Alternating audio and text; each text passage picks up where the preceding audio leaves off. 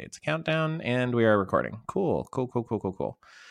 This software Zencaster is different than what we've been using. We've been doing the free trial roundabout thing to try and figure out what we like the best. But Gotcha. yes. All right. Well, hello on this bonus episode of the Dungeon Bros podcast, or I don't know what clip I'm going to use in the regular podcast, but I'm here with Wyatt of Typical Gemini on TikTok. Hello. Hi. Hello. This is such a fun time. Sam and I talk all the time about how we like to talk about Magic the Gathering. Because it's awesome, yeah. It's an important part of Wizards of the Coast, and we want to acknowledge it on the podcast and talk about it, but we are not very well versed in Magic the Gathering in the slightest. You, on the other hand, quite a bit of expertise. Yes, I started playing in 2016, I want to say, Okay. maybe 2015, like right at the end of that. So yeah, I've been playing for quite a while, and learning new stuff all the time.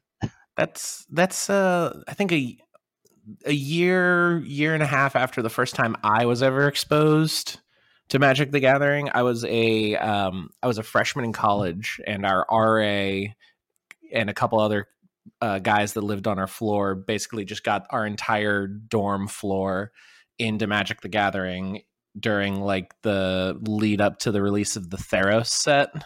Oh yeah. Actually, I pulled out of the closet my old Theros stuff, and I've been going through it today in preparation for this to try and remember. The only deck that I really built, and it's unsleeved right now because I took them out of their sleeves, but it was like a blue-white Theros deck where I was using like Phalanx Leader and the what is it even called? Battle-Wise Hoplite to just get like a massive amount of +1/+1 tokens on my shit. Classic strategies. And we went to like a big pre-release event and all that kind of stuff. And I don't even know if you know what this is, because I still don't even fully fucking understand this ridiculousness. The Magic the Gathering from the Vault. Oh yeah. Thing. Oh man. I won this as like the door prize. Whoa. Those are they were always a pretty good product. Like, all things considered, they just kind of started going downhill with like quality and stuff, and Wizards I think replaced them essentially with like secret layers. Yeah. We'll get into secret layers a bit from the episode of the podcast that this might be airing on. The one thing you might be a bit disappointed. This is the one that has Jace the Mind Sculptor Planeswalker in it. I totally just traded that card away like a week after I got this pack. Turns out really tanks the value of this whole set. So, yes, that was quite the blunder on my part. But I figured you'd appreciate what that was, because I do. Clearly, I didn't at the time. It's perfectly fine. We all make mistakes when we first get into card games before we realize, oh, that card I traded away because this one was shinier was actually worth like 20 times as much. 20, yeah. The amount of I wish as a kid I pestered my parents more to get me into Pokemon. I wish I were more into the Pokemon cards instead of the Yu-Gi-Oh cards.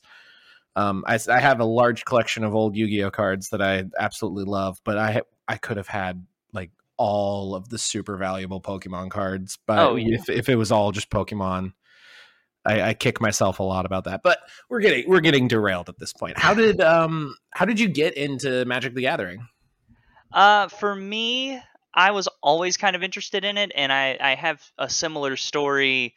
About the first time I played, which was in high school. A bunch of my buddies, we had formed a Yu-Gi-Oh group that we would kind of go to nationals and play like that. It wasn't anything super huge, but shout out to Team Shadow Force.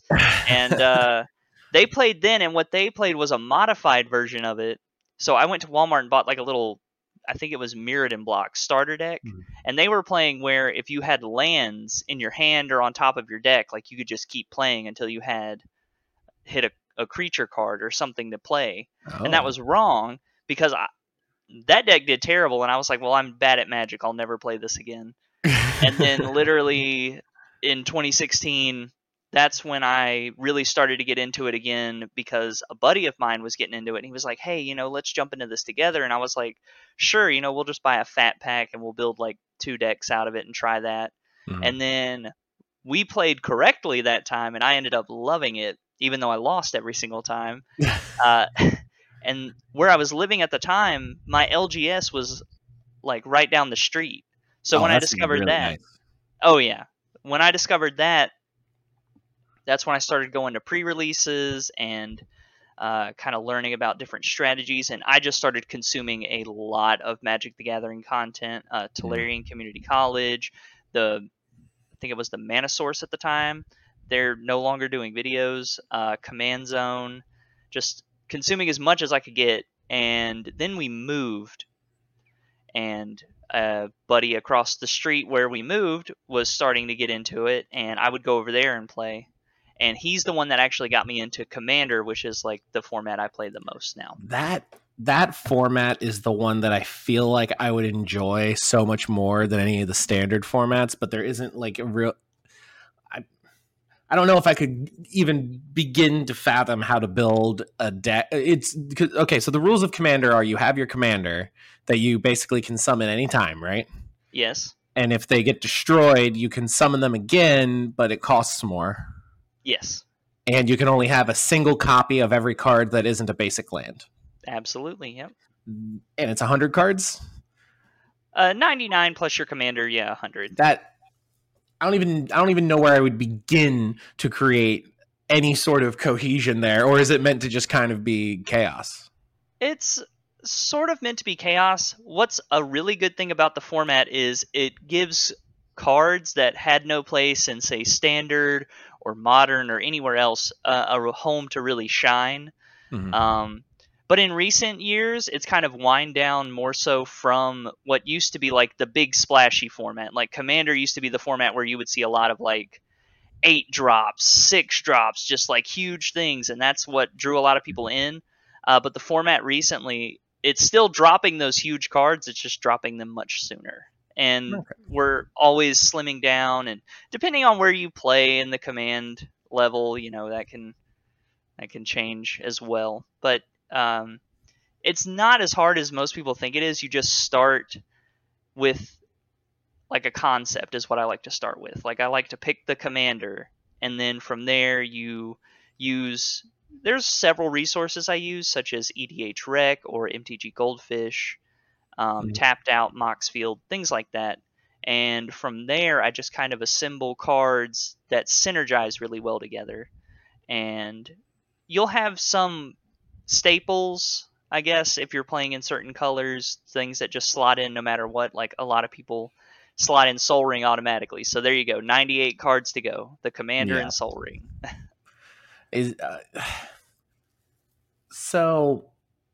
And you can do any card from any any past version, any past set, right? Yes. There's like a small ban list, but it's nothing super crazy. So I could go in and actually take my Theros cards and create something somewhat cohesive. Obviously, absolutely. I'd only get my one precious Phalanx soldier, but... don't worry. There are, if you enjoy that strategy of like flooding with +1/+1 counters, just flooding the board, there's so many commanders that do that. You are in good colors. I previously have played Magic the Gathering Arena on my phone. There was like a solid 2-month period where I was playing it like very religiously. And they make it very easy with the starter cards that you get, and the very easy to get stuff to get that like +1/+1 strategy with blue and white going. And so obviously I gravitated toward that because that's what I recognized. But I found that specifically in Magic the Gathering Arena, or this may be Magic the Gathering at large too, that the power creep as the sets have gone on, like it was a challenge to learn Theros, but for the most part, when it came out, it was your standard Magic the Gathering, and it just kind of had a flavor of Greek mythology to it and not really any crazy mechanics. But when I look at the state of Magic the Gathering now on Magic the Gathering Arena, especially with the D&D set adding in just a crazy number of new features, it doesn't feel very beginner friendly anymore. And are you worried about, do you agree? Are you worried that it might be more difficult to get the game to grow more? There are times when I kind of worry about it like that, but for the most part, I've recently taught 2 other people that I work with how to play, and one of them absolutely just fell in love with it. Like I taught them to play like a month ago maybe, and they're already like 5 or 6 commander decks deep. Like they are just full in. So it's not so much that it's not new user friendly, because at its core, the great thing about Magic the Gathering is it is for everybody. I can literally sit here with this massive box of cards I have, Nice, and probably throw something together that's at least passable, you know. So it just depends on how advanced you want to go. You can do really easy, really simple stuff like a token strategy. Just make a bunch of tokens. Or I'm a red player at heart, so, things where you make goblins or deal direct damage is really where I tend to be. Yeah, I would like to swing with my 37 goblins that I have on the field, please. 37, those are rookie. We got to get those numbers up. But it's what's a good thing about them is they always kind of backpedal every now and then and put out like a very user-friendly set. So Dungeons and Dragons is probably not the best place for most people to like dive into the format, because like you said, they do introduce a lot of different keywords and stuff. They're just trying to be on flavor. Yeah. And they're not actually like real keywords like you would be like Death Touch Flying, trample, stuff like that. But they are just like a huge wall of text. So I'm kind of predicting that maybe in the next one, either Dominaria United or even Dominaria Jumpstart, we'll see kind of a return to more simpler mechanics and have like really big splashy things in there, but not make the whole set just like a wall of text to read. So do you think the complexity is more specifically with Sam and I's focus on the Dungeons and Dragons set specifically, because that's more thematic for what we like talking about? It can be. Like I said, the Dungeons and Dragons sets have a huge wall of text, mostly because of the choices, which again, the more you play Commander, the more you'll realize cards that give you multiple choices. That way it's never really like a dead card in your hand, like something you just can't play. Now you're like, okay, well, maybe I don't want to venture into the dungeon, but I want to greet the goblins, and instead of exiling the top 3 cards of my library and playing one, I'll make 2 goblins or something. But another good thing Wizards does to really get people into the game, the format that I've helped the most people get into, is Commander. And their Commander precons that they make are phenomenal. Like, they are so great for new players because they come in and it's all streamlined. Like, they used to be a real mess. The first couple ones put like shotgun blast against it and was just like, it's going to do one of these things, but none of the things it's going to do very well, versus what they've done now where it's almost all synergistic with the Commander. And I'm sure part of that is the freshness of the format at the time. Commander is like very, very new to my understanding, like within the last decade.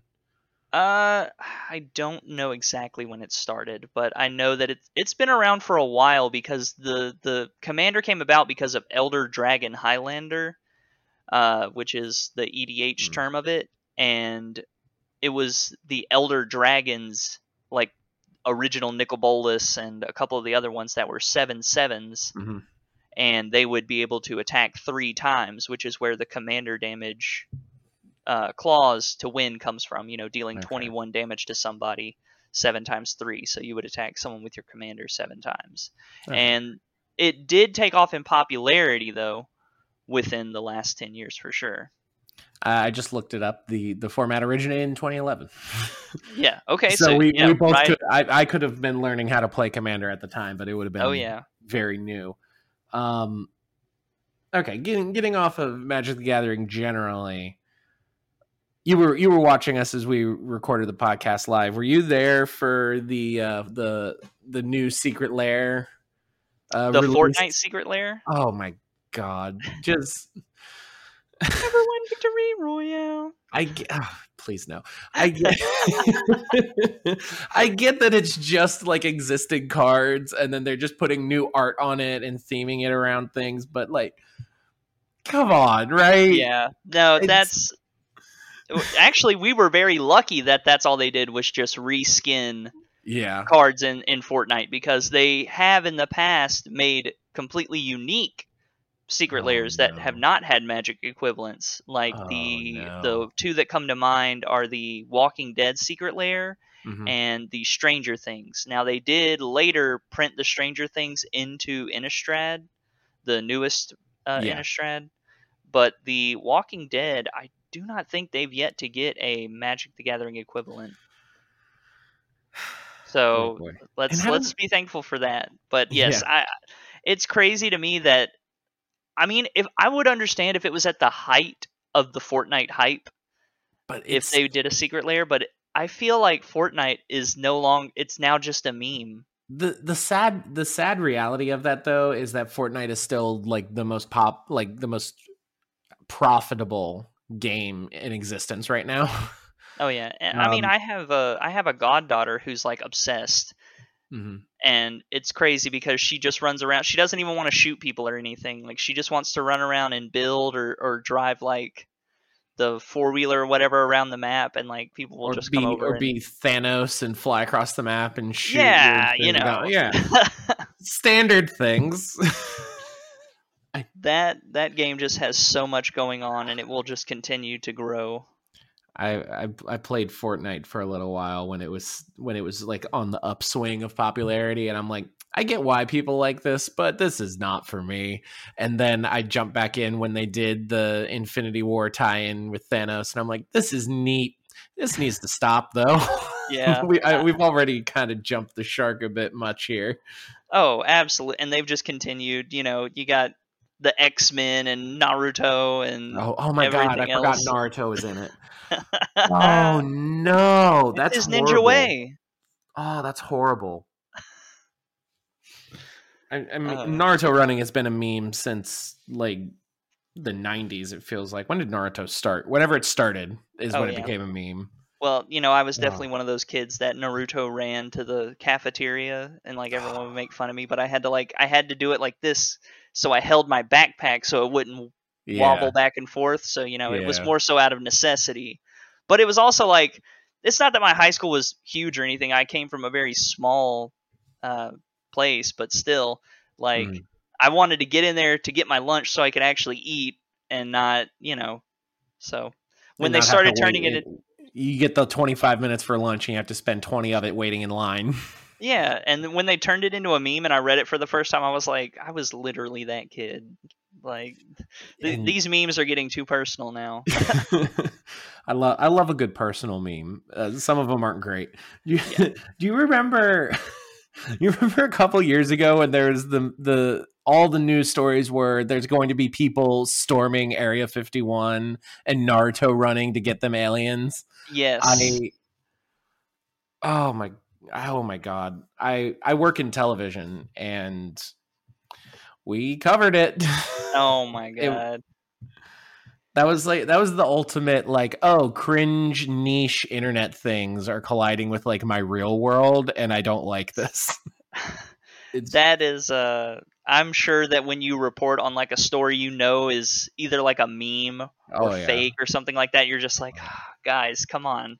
Like, Late work with me here." Yeah, lately my big like eye rolling thing is every time they talk about Stranger Things and try to talk about D&D, which is like a sentence if that, and it's always like, "Oh, that is a gross overgeneralization of what what the D&D Oh, hobby is." oh yeah, but you know, you got to keep it simple to like draw the people in. Like that's Yeah. why when they do the fight with Eddie and the Vecna thing in the beginning episode, it's always like, you know, they just show like the one or two of them rolling dice, and they don't Mm. show anyone rolling death saves or anything like that. They just kind of pan over them and they're all having fun and stuff. And that's what's really Yeah. going on. But what they didn't know is that they were actually just rolling to seduce like the local goblin or something, you know. I mean, what's life without seducing a goblin or two? You Exactly, know? you know, they Yeah. just wanted to focus on Vecna, but I'm like, hey, show people what D&D is really about. You know, give them the whole story. Yeah. So as for D&D, this is ostensibly a A Dungeons and D&D Dragons podcast podcast. more than a Magic the Gathering podcast. Yes. But when did you get into Dungeons and Dragons? Was this a thing that segued into Magic the Gathering or segued from Magic the Gathering, or were they just kind of independent of one another? They were definitely independent of one another. And so growing up, I listened to this song. I found it when I was like, I think like 10 maybe, and it's Mm. called Hail to the Geek. And one of the lines in it is, I got a halfling level 13th fighter thief. And I always thought that was like badass.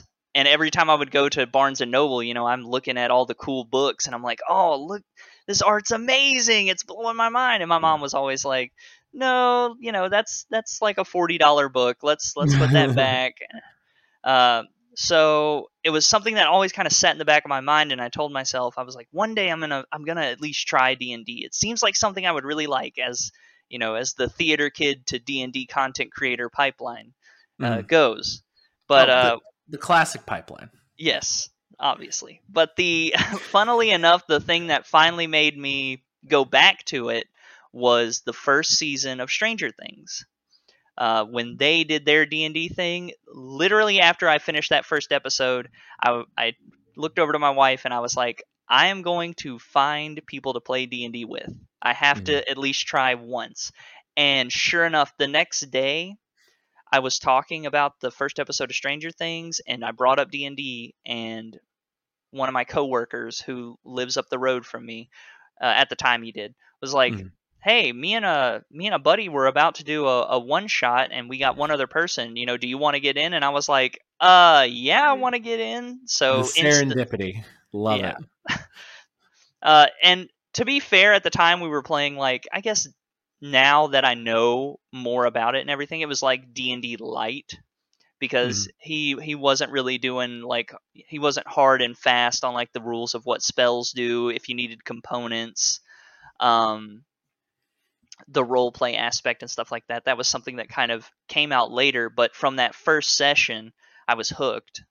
And me and the guy they brought actually ended up talking afterwards, and we formed a group, and that's the group that I still play with today. Wow. That's awesome. Oh yeah. I also had a long-standing group when I decided I need to play D&D all the time.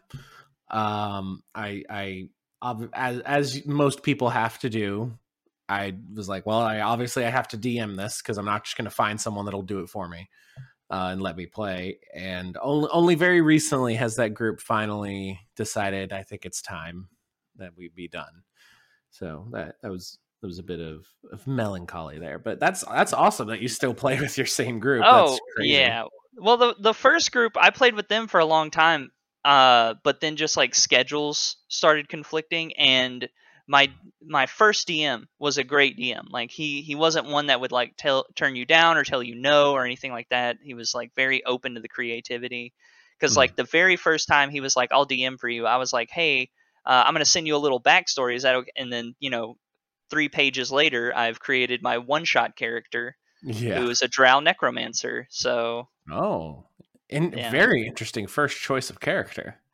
I had been watching a lot of Lord of the Rings, and I was like kind of obsessed with the Witch King, and Mm. I was just kind of like, let's do something with the undead. So he was like, "Oh yeah, that's badass." And this was before I knew like wizards were a super complicated class with all kinds of spells and whatnot. So I was just like mainly focused on animate dead. That's all I wanted to do. I was like, let me just bring people back from the dead. That is the ultimate necromancer goal, is to just have your skeleton army. Right. Um, have you since then? What have you played? Since then, I've played a Tiefling Warlock, which was one of my personal favorites. I've played a Dwarf Bard, a Halfling Bard, a Halfling Sorcerer, and most recently, I'm playing a Tortle Cleric of the Light. So you are a big fan of the spellcasting side of D&D then? The bards were more so because I watched a lot of Critical Role, and I really liked Sam Riegel's character, so bards just kind of was something I gravitated to as someone who likes to parody songs and whatnot. Mm-hmm. So that's where I went. The spell casting, like I said, my DM at the time was always really light on that, so the spell casting was just like, hey, just however you want to do it, that's how it happens. I'm like, cool, you know. That's But pretty sweet. as I learned more, I started going more towards the martial classes. Like my tiefling warlock, I would say was like the first real dive into Dungeons and Dragon, like Mm-hmm. the hardcore rules and everything like that. So he was mostly Eldritch Blast and hit things with a really big sword. A hexblade or? He was a Fey Pact with a blade boon. Okay. I have a half orc hexblade warlock that I play right now. Who we recently leveled up to level 5. Recently, it was like 3 months ago. But the last time, It's recent. All recent enough. I was going to say that's how all sessions work. You can just be like, "Hey, recently," and it's like, "Dude, that was a year and a half ago," and you're like, "It's recent, okay?" Yeah, it was like 3 weeks ago in game. Calm down. Yeah. But yeah, that I've always been attracted to like that Gish style sword and sorcery kind of thing. And I'm trying to, if I end up the next character that I end up playing, I'm going to try and get myself away from that. I haven't really played like a pure martial with any amount of significance before. So I wanna try and do that. And I say pure martial as the class I'm looking at is ranger, which is already a half Right. caster. Hey, So you got to you know, start somewhere. And it, funnily yeah. enough, that's kind of how I ended up as my total cleric, because Mhm. I've always been like a wisdom as my dump stat type character. Like they've never been aware of Yeah. anything. Uh, and when I played my warlock, I really liked the dynamic that we had going between the patron and him. So I was like, okay, well, how do I turn that into like something else?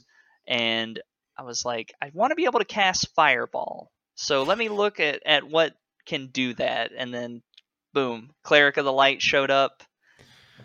A classic. Yeah. And then that was around the time with the controversy where everyone was talking about how it's messed up that turtles only live like 40 years. Yeah. And But I real life tortoises live to be like 300. exactly. So I told my dungeon master, I'm like, tortoises only live to be 40. He's like, no, they don't. I was like, well, that's what it says in the book. He's like, yeah, well, they actually live to be hundreds and hundreds of thousand years old. I was like, all right, cool. Then that's how we'll do it. Because I wanted him to be an old man. So when I looked up how old turtles were, I was like, there's no way they only live to be 40. Yeah. I like that kind of laissez-faire sort of mentality with DMing. Have you tried DMing yourself at all yet? Yes. My current dungeon master, um, shout out Corvo, uh, he actually was the one that played in a lot of my first couple games, because when we got away from the Dungeons and Dragons light that we were playing essentially, Mm. um, I really wanted to take over, and I kind of had this story in mind, and we started it and everyone was having a really good time, and then it fizzled, kind of like most campaigns tend to do. But there was a string of one shots that I would do, and I still do one for my birthday every year. Like most recently, I did a level 21 shot where the players got to take on a Tarask. Oh, Uh, that's fun. oh yeah, I'll have to send some pictures after the podcast because I don't think I could like pull them up on here. But we did not have models to scale, so we ended up having to use a alien queen that was roughly the same size and a Megazord to That's represent the other classic. character. Yeah. That is so classic. I remember the first like actual boss fight that I ran. Um, it was supposed to be like, oh god, there was supposed to be like an out, like they're trying to sneak through a battlefield, kind of Osgiliath style in Lord of the Rings, if you're familiar with that. Oh yes. And I needed a treant that's like allied with someone at the destination that's working their way through, and then they had to like get through the battlefield without the treant being like, oh, there's another person, I'm gonna fuck them up. Yeah. And I can't even remember I don't remember exactly what I used, but it was something like a toilet paper roll that like I crumpled over on itself and like it glued together into like a vaguely tree-like form. I think I don't even remember. That was like 4 years ago at this point. Oh yeah. But we we've we've leveled up the setup a little bit. Hey, it's the small steps you take to get where you're going, you know? I've yeah, I've discovered a love of crafting for terrain bits, and I've taken things like a bunch of random toys from the Dollar Tree to make like mechs, and this mech Oh, right that looks here. incredible. If you are from, it really isn't. It looks good on camera. Yeah. You get here in person, you're like, oh, this is just a toy. But for like it's crazy how simple it is now to get like good looking stuff. That was the first boss for I don't know if you're familiar with the Explorer's Guide to Wildmount, but one of the Yes. adventures in the back there, the Dangerous Designs, that takes place in Hupperduke. You have to fight a kind of deranged mad scientist guy in his giant mech that's like fucked up and barely kind of working. Well, that Just, sounds just phenomenal. it was a fun encounter, and I was really proud of myself that I'm like, I took the time to build this and paint it and make it look pretty all right, and we're going to use it once, and then it sits on the shelf for the next decade and a half. Do That is you it's something. It's yeah. something. Do you tend to play like 2D theater of the mind, marker and bottle cap style D&D? Have you been getting into 3D terrain at all? Or is it We virtual? me and my group, we've actually it's been like a crazy evolution we've seen because we were when we started playing, it was all theater of the mind. Mm. There was no board or anything. But the more and more we got into it, the more we've expanded what we've had. So yes, now we don't have a whole lot of 3D terrain, but we do have miniatures. We actually have Hero Forge minis for our Mm-hmm. characters. Most of us do. Um, and like even myself, I tend to go on Etsy and just anything that kind of looks cool, I'll pick up like this little rotting corpse dude. Ooh, that's Yeah, gnarly. I love it. isn't it? One of my players painted him, and I told him I was like, just make him look absolutely like flesh colored but disgusting, That's and he nailed that's it. horrifying. Yeah, and then unfortunately, I was showing it to my son, and he grabbed it out of my hands for just a second, and it ended up breaking off one of his arm and his little butcher axe. I But mean, I just have to get it and fix it. it's like that sometimes. Oh, it is. Like I show him these all the time because I want him to like love them like I do. So I Yeah. try to every opportunity I have show him magic cards or my Dungeons and Dragons stuff. He really has an obsession with my dice, Mhm. but it's mostly because they make noise when he shakes them. Oh, yeah. He's not. Is he not trying? He's not trying to eat the dice. He used to a lot more. Now it's mostly shaking them for noise. But Because if they do spill out, he will. If you're not watching him, he will try to eat them. not to quote my roommate Sam, who was referencing Hank Green, but don't eat dice. No, don't Don't eat don't eat dice. dice. Don't eat dice. Um, this is for you specifically. If you're looking to try and get more minis, what I've done to kind of expand our collection a fair bit, and also because I'm scared of painting. Are you familiar with? This is from back in like the mid 2000s. There's this Lord of the Rings hex combat game where it had where you could buy like the booster packs of pre-painted miniatures, and they Yes. had these hex bases on them. What we've been doing is we've bought lots on eBay for like 20 to 30 bucks, getting a collection of minis that are already pre-painted, and then just chopping them off of their hex bases, and then just putting them on like standard D&D Oh, that's bases. incredible. And it's so simple, like shockingly simple. And it's allowed me to experiment with like basing techniques and adding grass. And I did a couple, like this one, I don't know if you can even tell, but it's got like a little resin pour on it to make it look like like Legolas is standing next to a river and doing stuff. And you can get like Rohan type things that are more like woodsy, folksy guys. You can get soldiers. You can get a bunch of orcs. Like the variety is very, very awesome. And for like $100, we probably have like 50 to 70 painted Whoa. minis. A lot of them aren't on bases yet. They're still, I just chopped them off their old ones and just threw them in a box. Like, I'll get around to these. Like, Yeah. Saruman wielding the two staves is going to be a bit niche. So I don't think I Right. need to put him on a base right now. But yeah, Yeah, if you're looking for more pre-painted stuff that's easy to just get out on the table, look into that. I recently bought. Um, There's I was just gonna say I'll definitely have to check that out. I'm sorry to keep cutting you oh off. no, this is all free form. It's totally fine. And I recently bought a lot that was HeroClix Lord of the Rings miniatures.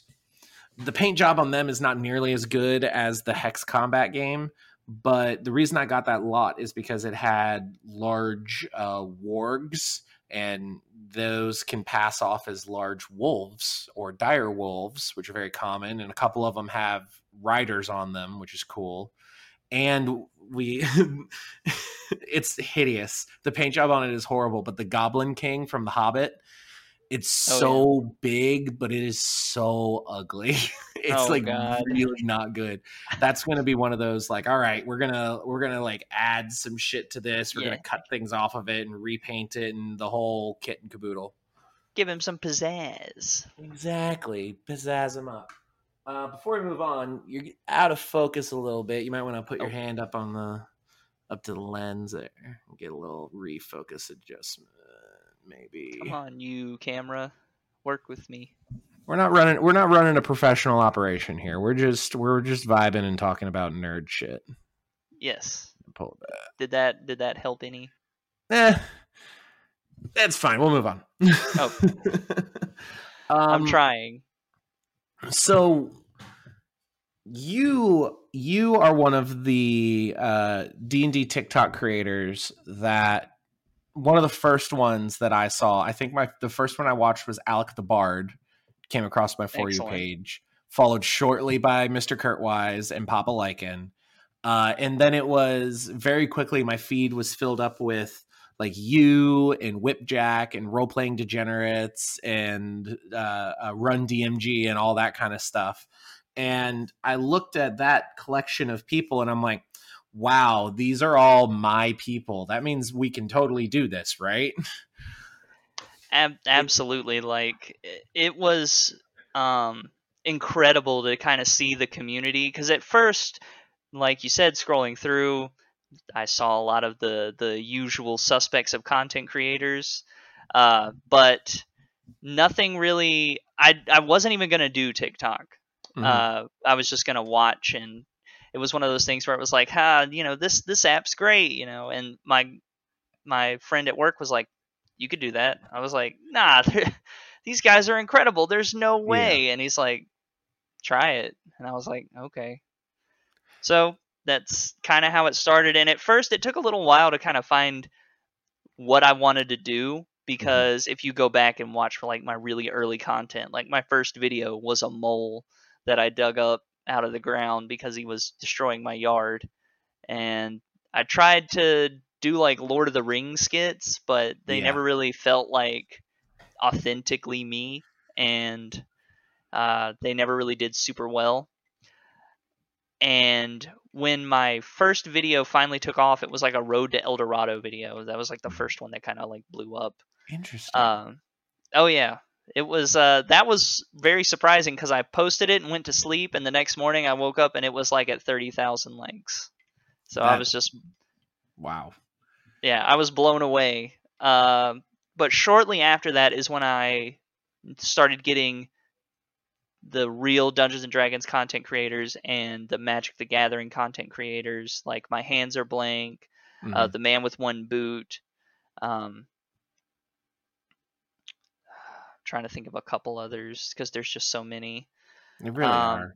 yeah, and I was like, oh, I'll do this. So when I started doing my Magic the Gathering content in Dungeons and Dragons, that's when I really felt like the people that were following me for that. It wasn't just like a one-off, Yeah. huge likes or anything.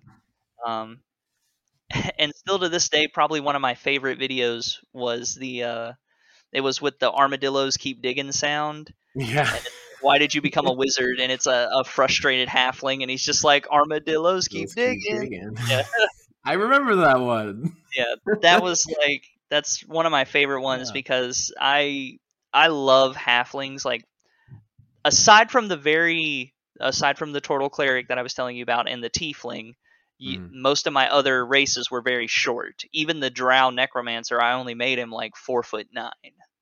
So I usually play like very small races, and when I found out that halflings get lucky for free, I was like, Mhm. oh, this is like my favorite thing now because not only are they short, they're naturally lucky. Yeah. Oh man, it. So you were just kind of like convinced to do D&D TikTok by a friend, or you were like, "Oh, what was that spark that made you want to contribute as opposed to just sit on the sidelines? Was it just being like, "Hey, you should just do it," like that outside influence of like giving you permission almost?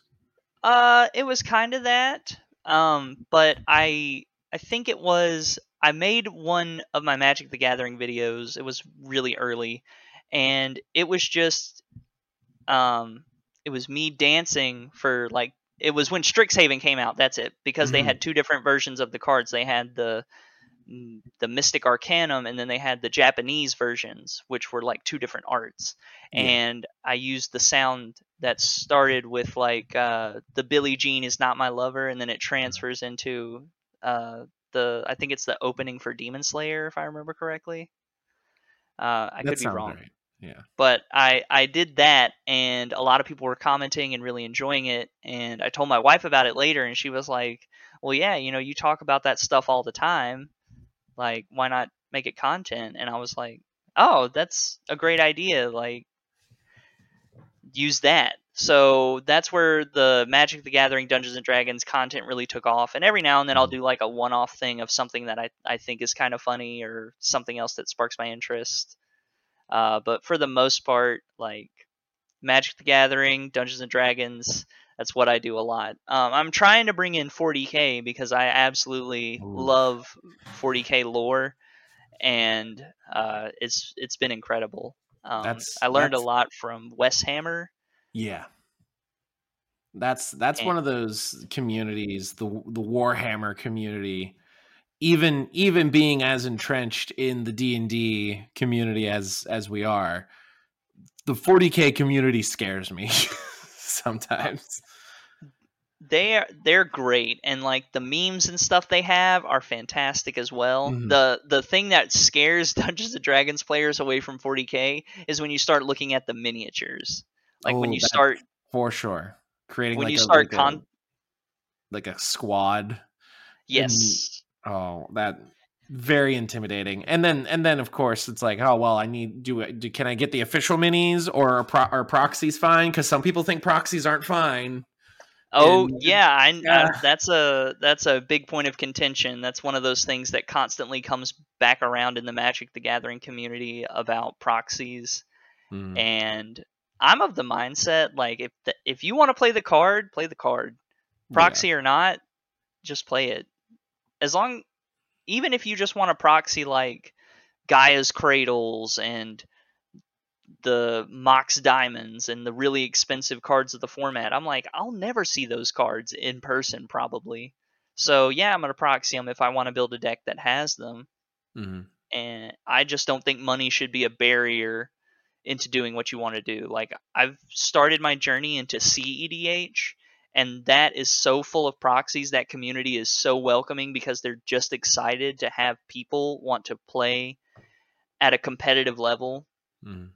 Competitive level. I have to put it in parentheses because I feel Yeah. like people, when they hear competitive, they're like, oh, that it's an instant turnoff. But it's like you're just playing at a higher power level with more interaction and a Mhm. solid goal in mind. All right. All right. Oh boy. I feel like we've covered quite a lot here. We've just been all over Oh the yeah. place. This has been just great. I've enjoyed this. Are you okay? This is a little bit of a plug for me, but a little bit of I'm hoping that you have something cool. Sam and I are going to be going to Gen Con at the beginning of August in Indianapolis. Have you made any plans to go to Gen Con or some other sort of fan event, sort of nerd culture thing in the future that we might be able to meet? I currently no. That's Ah, the answer. The last time I went to a con of any kind was MTAC forever ago, and I don't even know that one. that's the Middle Tennessee Anime Convention. Oh, I It used was to a I used to go to school up in Bowling Green, Kentucky, like an hour north of Nashville, and that would have been my fucking shit if I knew that oh it yeah. was that was a thing. The year we went, there was also a horror convention and a tattoo convention going on at the same time. So, like, talk about a true meshing of Wow. worlds. You just walk across the con floor and you're in a horror convention with, like, that was when Walking Dead was, like, huge at the time. Yeah. So, we got to see what was his name? It's the guy that plays Daryl on The Walking Dead. Oh, And Norman I'm Reedus. complete. Norman Reedus, thank you. I wanted to say Harold Ramis. Norman Reedus, we got to see him use the bathroom. Oh, Yeah. does it Well, does it no, live I up to the mean, hype? he walked into the bathroom and we were just like, "That's Norman Reedus." You didn't follow him in Of like all the course not. We're stories not of creepy crazy. people that all the stories of creepy people that follow celebrities into bathrooms and harass them for autographs and pictures. Oh yeah. Oh man, I Uh, feel like the Venn diagram of like anime convention attendees, people that like tattoos a whole lot and people that like horror a lot, like that's almost a circle, right? it is almost exactly because they have something for everybody. If you don't Mm, like this, there's this. If you don't like this, there's this, and there's no way you don't like at least one of these three things. mhm. Oh man. Um well, is there anything else you want to talk about, Wyatt? I just real quick to circle back to that. It's not that I'm opposed to going to these things. It's Oh just yeah. very much work, and Family. my son just turned 18 months, so Yeah. we have that. That's very Uh, fair. but the more I do TikTok, and I really want to say thank you for having me on, Of uh, course. We because love you. We love your content. We want to get people we mostly are doing this as an excuse to just actually meet the people that we admire and vaguely interact with on the internet. So thank you for coming on. oh, it's no problem. It's just so nice to one of the things I kind of battle as a TikTok creator, and it's something I Mm, try not to let get to me too much, is when I don't feel like I'm contributing enough to the community or like being a part of it, where I'm just throwing stuff at a wall, and people like it, and I like interacting with the people too, but mm, getting to talk with other content creators or making something that is part of the community is really enjoyable. yeah. Well, thank you so much.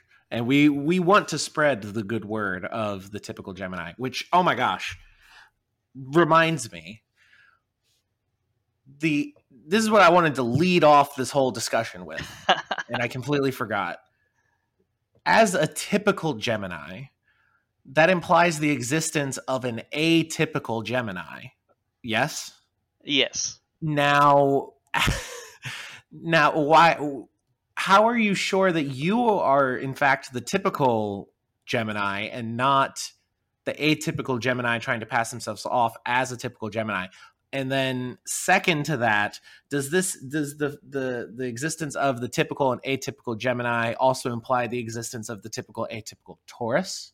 I'm an Aquarius. Am I a typical Aquarius? Am I an atypical Aquarius? Like I there's a lot of questions that your name brings up, and I feel like you haven't adequately addressed this online yet. So please, the floor is yours.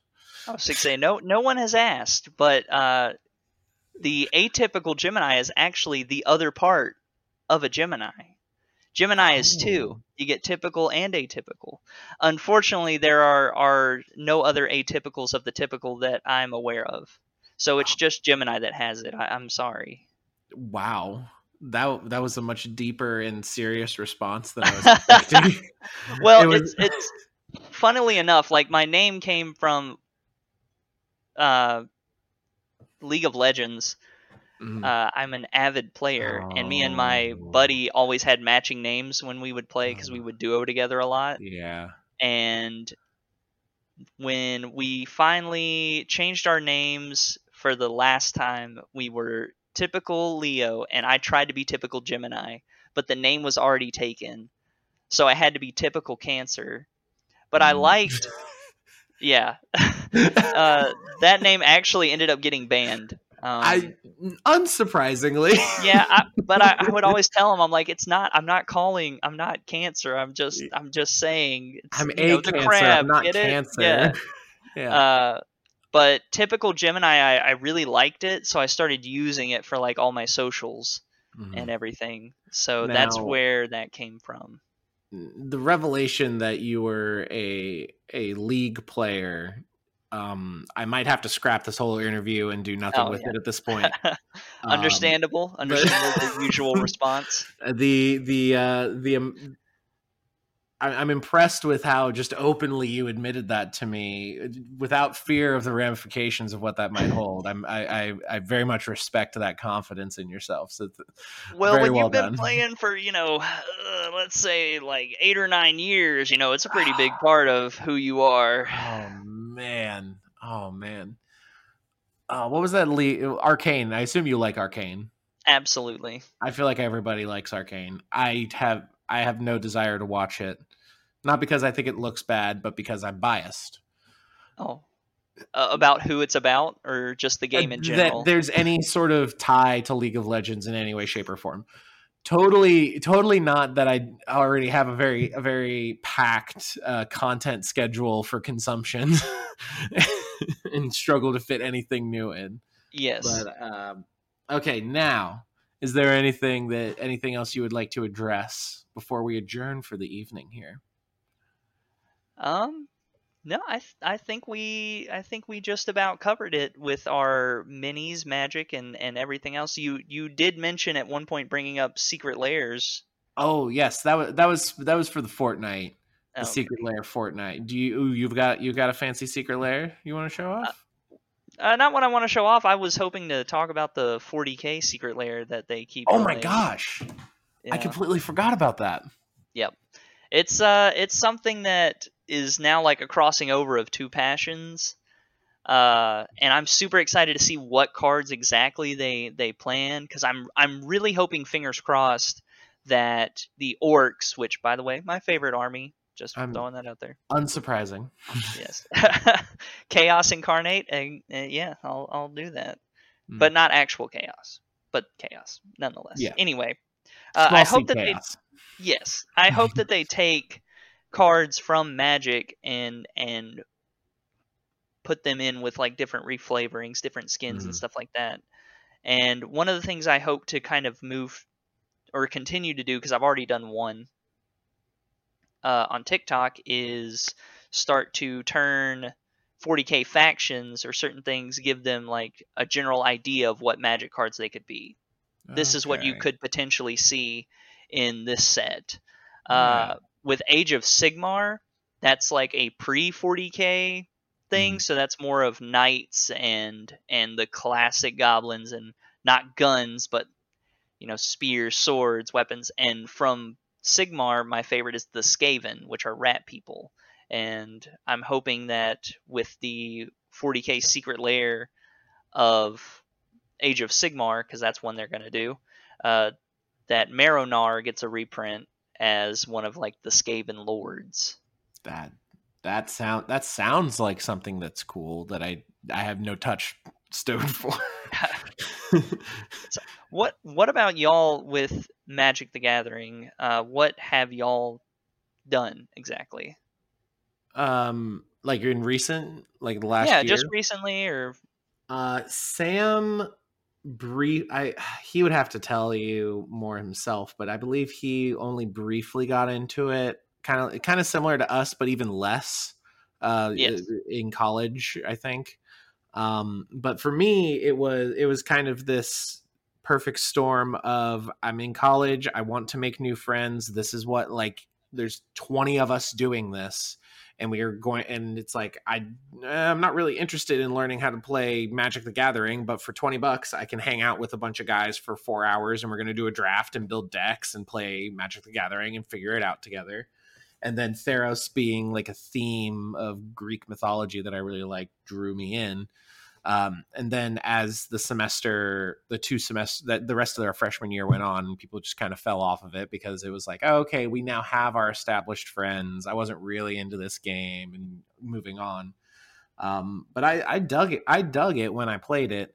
And then the several months of Magic the Gathering Arena where I had to duck out because I was just like, I every time I wanted to branch out into something new, I would fool around with a goblin deck and I would like kind of get it to work. And it's like, okay, now I need to like play with this suboptimal deck to get to the point where I can get cards that make it better. And then like, oh, this card will be really cool, but then it doesn't really mesh well with these other like sorcery instant. And it became very overwhelming very quickly. And anytime I tried to play, if I played against bots, it was way too easy. If I played against people, it was way too hard for a lot of the time. When it was competitive and close and I felt like we were kind of on the same skill level, it was good, but it was just a lot. Well, ideally, that's where you would want to be, and that is one of the drawbacks. Like, don't get me wrong, Magic the Gathering Arena has gotten so many more people into it, which is great. I love that. But one of the problems it does have is it is very money driven. It's Oh very yeah. microtransaction driven because once your deck, if you spend all this time grinding out games to buy the packs to get the perfect deck set up, and then a set rotates out, there goes like a good portion of your deck. Hmm. And now you have to start over, it feels like, unless you want to sink real money into it at some point. Um, but the reason I brought that up is because there there are budget decks for Commander that you could look at, and I think that would be something you would. Commander is something you can kind of enjoy no matter what. Okay. Since I can tell you have a camera, there is Spell Table. Um, Hmm. there's games that get played on there all the time, and even if it's just the two of you, I'm sure you have other people that would be around you that you could con into playing Commander Look, as well. we already have like 2 to 3 expensive hobbies that we like at this point. True, true. But Throwing. I would definitely be interested in doing some virtual but not true virtual but like with cameras showing a play mat with our actual decks Magic the Gathering Oh yeah. sometime with people that like actually get it and can kind of help us work through it a bit. That'd be a really fun time. I'd be very Okay, good. interested. I would be if y'all want to just find a legendary creature that you both enjoy, and I'll whip you guys up like a budget deck or something. At Oh. least like a deck list for you guys to kind of get in, Hmm. and I will keep it $20 or less. So Oh it's not a damn. super huge investment. Yeah. Well, that's Okay. one of the things. One of the things I really like to do for players, and just for myself, because it's kind of like a good exercise for me, Mhm. is building decks on a budget. Again, like I said before, I really like to make Magic as accessible as possible for anyone, and price is usually a barrier for that. So I try to build my budget decks $20 or less most of the time. Right now, the lowest I've ever been able to get is $8. That is impressive. I mean, obviously, you're going to get some cards that are like 10 cents, but Right. generally speaking, that is quite the feat, sir. Very well Well, done. thank you. But that just goes back to strategy, because it's difficult to kind of get like really deep into the meat and potatoes of this, and I know we're already running a little long, but We're fine. okay. But certain strategies in Magic the Gathering tend to lend themselves to a cheaper budget. So if you wanted an artifact deck, that would kind of eat most of the budget, because artifact cards tend to run a little higher because you can run them in anything, and it's a popular strategy. Same with aristocrats. But things like pump spells and tokens and different kinds of strategies like that are on the lower end of the scale. So like that $8 deck I was talking about is mostly a bunch of pump spells and a creature that cares about how big its attack is. So fair enough. All right, well, even though we could go on for quite a while, yes, I could talk about this forever. Magic and Dungeons and Dragons, and if Share Wine deserves to be on the list of best sodas. I mean, this one does. LA, a southern classic, deserves to be on the list more than freaking Cheerwine does. I can tell you that much. Oh wow, that. Yeah, I was listening to that part of the podcast, and I was like, I definitely need to bring this up when we talk, because the fact that Reese's was left off of a candy bar, which Sharewine was on the list. Foolish. It's a fucking candy bar that's just in a different shape. Like worthless. That list. Yes. As most if you let of them melt, tier they're a lists, candy bar. You're getting me riled up, and I'm like trying to go to bed soon, man. I need to like wind down. I'm getting all up. But where can they find you on the interwebs? Obviously, Typical Gemini on the TikTok. Is there anywhere else you wanna pump up? Yeah, if you look up Typical Gemini TT, capital 2 T's, on Twitter, you can find me there. And if you look up Typical Gemini on YouTube, I'm slowly trying to branch out onto YouTube. Hey, we are too. Hey. Let's get synergy. Yep. Synergy. Yeah. We are a corporate entity now because of synergy. Exactly. But that focuses a lot more on the Magic the Gathering side of things. So I've explained combos or given ideas. They're mostly my TikToks that I just post as shorts. So if you watch one, you watch the other. But I am slowly working on a video to release on there. And if you go look right now, you see a bunch of really cringy stuff from 2010.